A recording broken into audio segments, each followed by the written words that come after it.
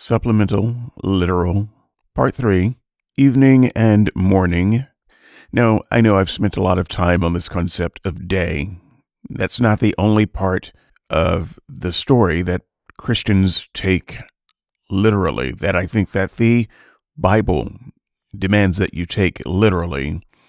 But a lot of this can be applied to other aspects of it, and so we'll get there.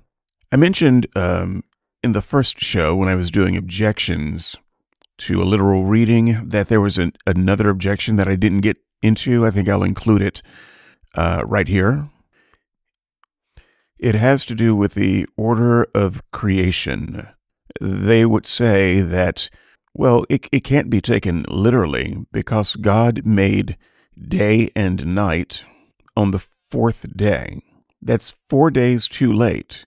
So evening and morning and first day, second day, third day can't be the day that we normally understand because the day wasn't invented until the fourth day. Well, I think Ken Ham deals with this objection very accurately. It's exactly how I would have dealt with the objection. In fact, it's exactly how I did deal with the objection the first time, it came up to me when I was a Christian. And it's pretty simple. Day has absolutely nothing to do with the rising and setting of the sun. Day is a period of time set by God. And he can declare a day, as we understand day, even before the indicators of day that we have are there. God doesn't need the sun and moon to tell him when a day is. So how long did it take God to do things before he put the markers of sun and moon into place? Well, you don't know, but God knows, and he told you it's a day. Also, there was light. There was also darkness. Darkness was on the face of the deep, and then God said, "Let there be light."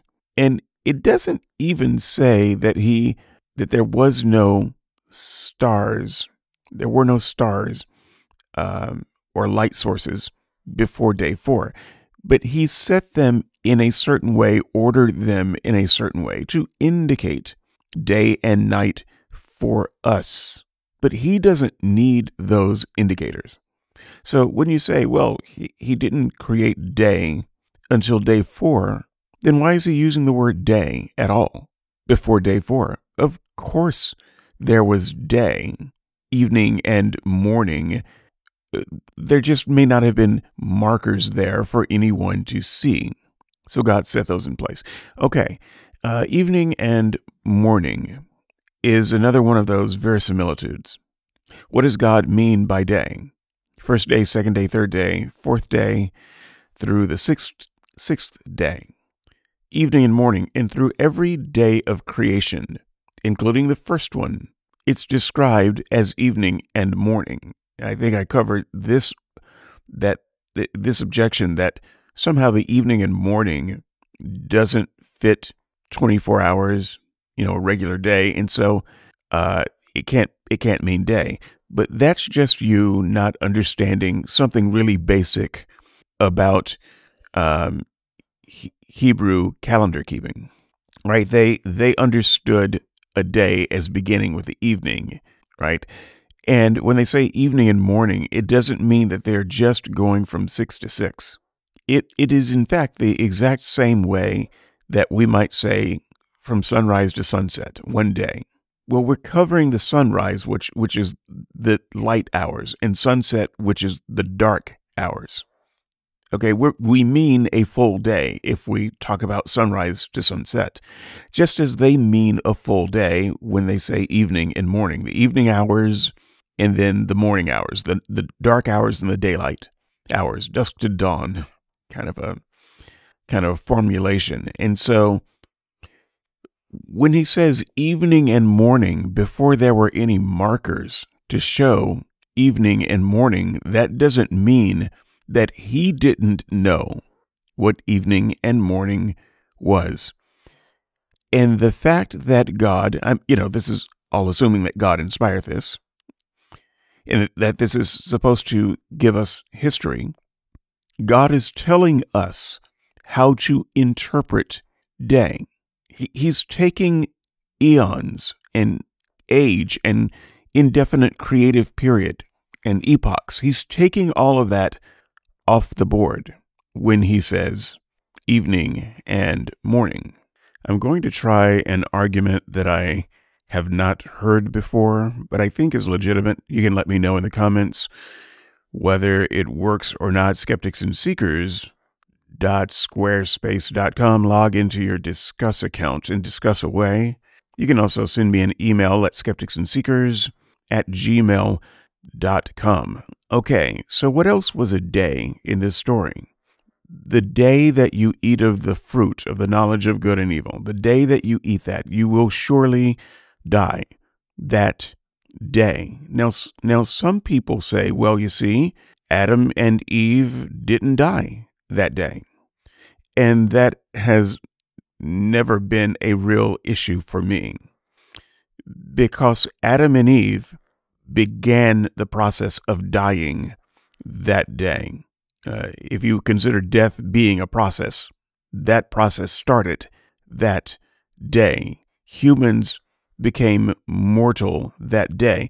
And in fact, one could argue that humans were always mortal and they were kept alive, potentially forever, because they had a magic fruit, the fruit of life. And so that could override their mortality and have them keep living. So God, when he declared that they would die, he put them out of the garden and away from the magic fruit, and he put a magic angel there to keep them from coming back and eating the fruit.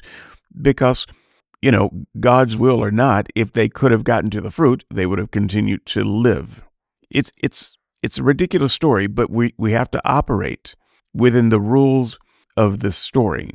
So I'm reminded of one of the scenes in the movie V for Vendetta. Dude shows up at the house of one of the people he's going to kill, and they ask him, "Are you here to kill me?" After they had some conversation, he says, "I already have," because they were poisoned by something that he had given them. I don't remember exactly how it works. "I've already killed you." And yet they're having a conversation. But her process of death had already begun. He had already done the act that would kill her. So I tend to see it in that way, linguistically, that they were not going to die and that there was no process of death as long as they were eating from the tree of life. And so most Christians that I know anyway, all of the Christians I know actually, would say that the actual day within that 24-hour period that Adam ate of the fruit that he wasn't supposed to eat, God threw them out of the garden and locked them away from the tree of life. Now, what was that day? It was that day, that 24-hour period, that day as we regularly understand day. That is the same word, the same way that day has been used throughout. And so when God was talking about first day, second day, third day, and then he says, the day that you eat of the fruit, you will surely die, he fulfilled that promise by throwing them out of the garden that day, regular day as we understand it. So Christians, do you really think that Adam and Eve hung around in the garden, for an extra epoch before God got around to the punishments?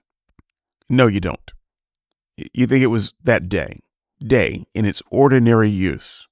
And that is the same day that the writer has been talking about this whole time, which is why almost every translator of the Bible translates it as an ordinary day.